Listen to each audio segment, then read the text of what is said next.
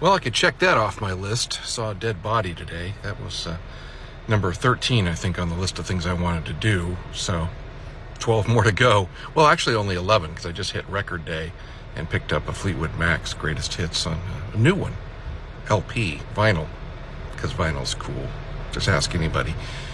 Yeah, driving into Long Beach this morning to pick up my son, and there's a two police cruisers nose to nose on the side of the road in kind of this oil field, and right off the side of the road, actually. And then there's a 4-foot barrier that the police have that's black, kind of dark net material with a reflective stripe through it, and under there you can see the boots and jeans of somebody who didn't make it through the night.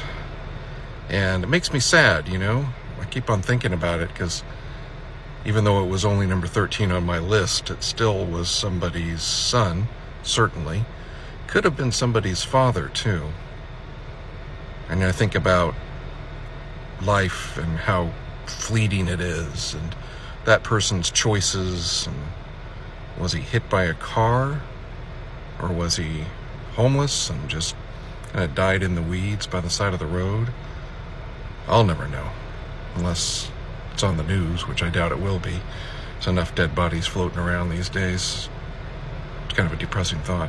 Anyway, hope you're all doing well. I'm doing fine otherwise. Yeah, at record store day, I wanted to get out and buy an album just to kind of, support local record stores. Like I said to the lady at the cash register on the way out, who was so cheery and such a nice person, I said, every day should be record day. She said, yes, it certainly should. It's nice to have it once a year, though, at least. So she had a good attitude. I liked that. And turn the day around for me a little bit. Anyway, hope you're okay. Talk to you soon. Stay alive. Short Cast Club.